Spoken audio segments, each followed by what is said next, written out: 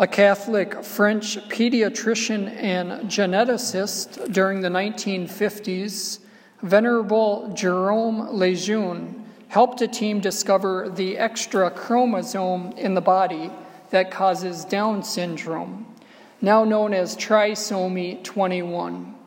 In the cells of the human body, usually there's only 2 copies of chromosome 21 in the cells. However, Down syndrome was shown to result from the presence of all or part of a 3rd copy of chromosome 21.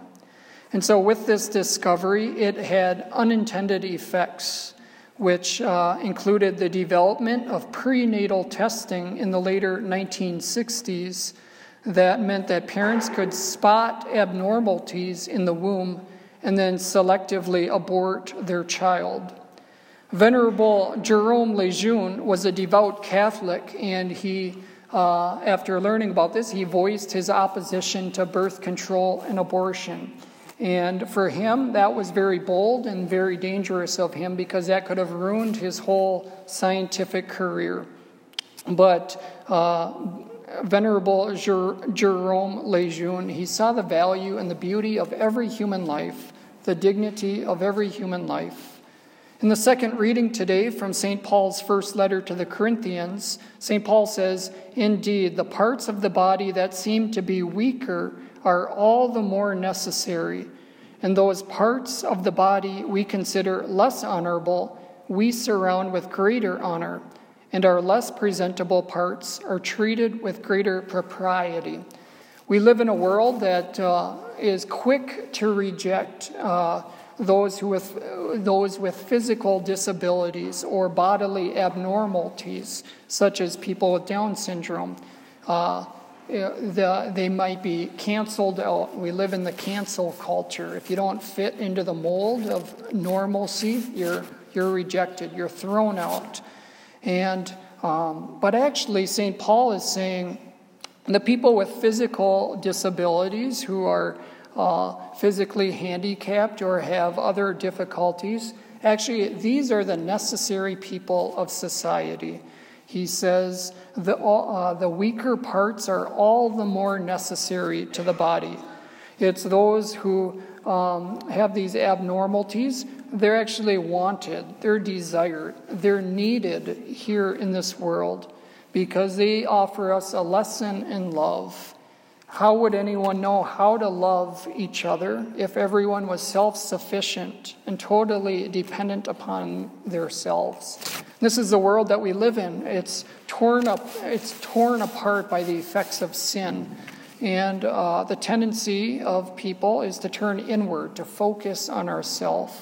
But actually, St. Paul says is, be concerned with everyone else. Be concerned with our neighbor. And every time we encounter someone with a difficulty that's dependent upon another, it's a deeply humbling experience. They become the teacher, we become the student. They offer us a lesson in love. We can learn how to love, to pour out ourselves in loving service to them. And this is the beauty of the mystical body of Christ that we're all a part of. We're all dependent upon one another. No one's self-sufficient. No one's dependent upon themselves, but we need each other. We need to care for each other. And this is what St. Paul talks about in the second reading today. Yesterday, a number of people from our area faith community, the Holy Cross AFC, took a bus up to the state capitol in St. Paul for the March for Life. It began with a prayer service at the cathedral, followed by a short walk down the street to the state capitol. And what a beautiful witness to stand up and protect the dignity and beauty of every human life from conception to natural death. The day before yesterday was Friday, and the National March for Life in Washington, D.C. on the National Mall happened. And then, so all of these demonstrations in our nation's capital, in our state capital, in all the other states around our country, it's a beautiful witness that every life is valuable. Every life has meaning. To be a voice for those who can't speak for themselves. And St. Paul reminds us in the Corinthians today, God has so constructed the body so that there may be no division in the body, but that the parts may have the same concern for one another. We too must have the concerns for every human life, both those unborn, but also those lives that we encounter every day throughout the week, in the workplace, in the school, in our families, in our homes, in the community, to have that loving concern for the life that we encounter of the other person. And we're invited to make a gift of our lives, to pour ourselves out in loving service, to really acknowledge and raise up that human dignity of our neighbor. It's the disadvantaged ones who are a gift in and of themselves. They're special people, and they have a beautiful lesson in love to teach us. What does humanity lose by trying to engineer out the disabled? Who decides in any given cultural and political climate what constitutes a life worth living? Oftentimes in our world, we put value or meaning to another person's life based on their productivity. What can this person do for me? But rather, the way of the Christian life, and the way that the Lord sees us is that we value a human life because of their mere existence, for who they are as a human person with human dignity, made in the image and likeness of God.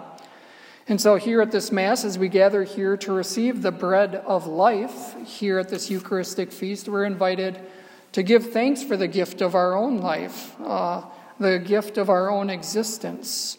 And we can seek out the intercession of Venerable Jerome Lejeune, who saw the beauty of human life in the discovery of the cause of Down syndrome.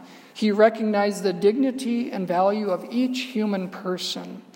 Jerome Lejeune passed away in April of 1994, and his cause for canonization was opened a little bit later. Well, just last January in 2021, Pope Francis declared him a venerable.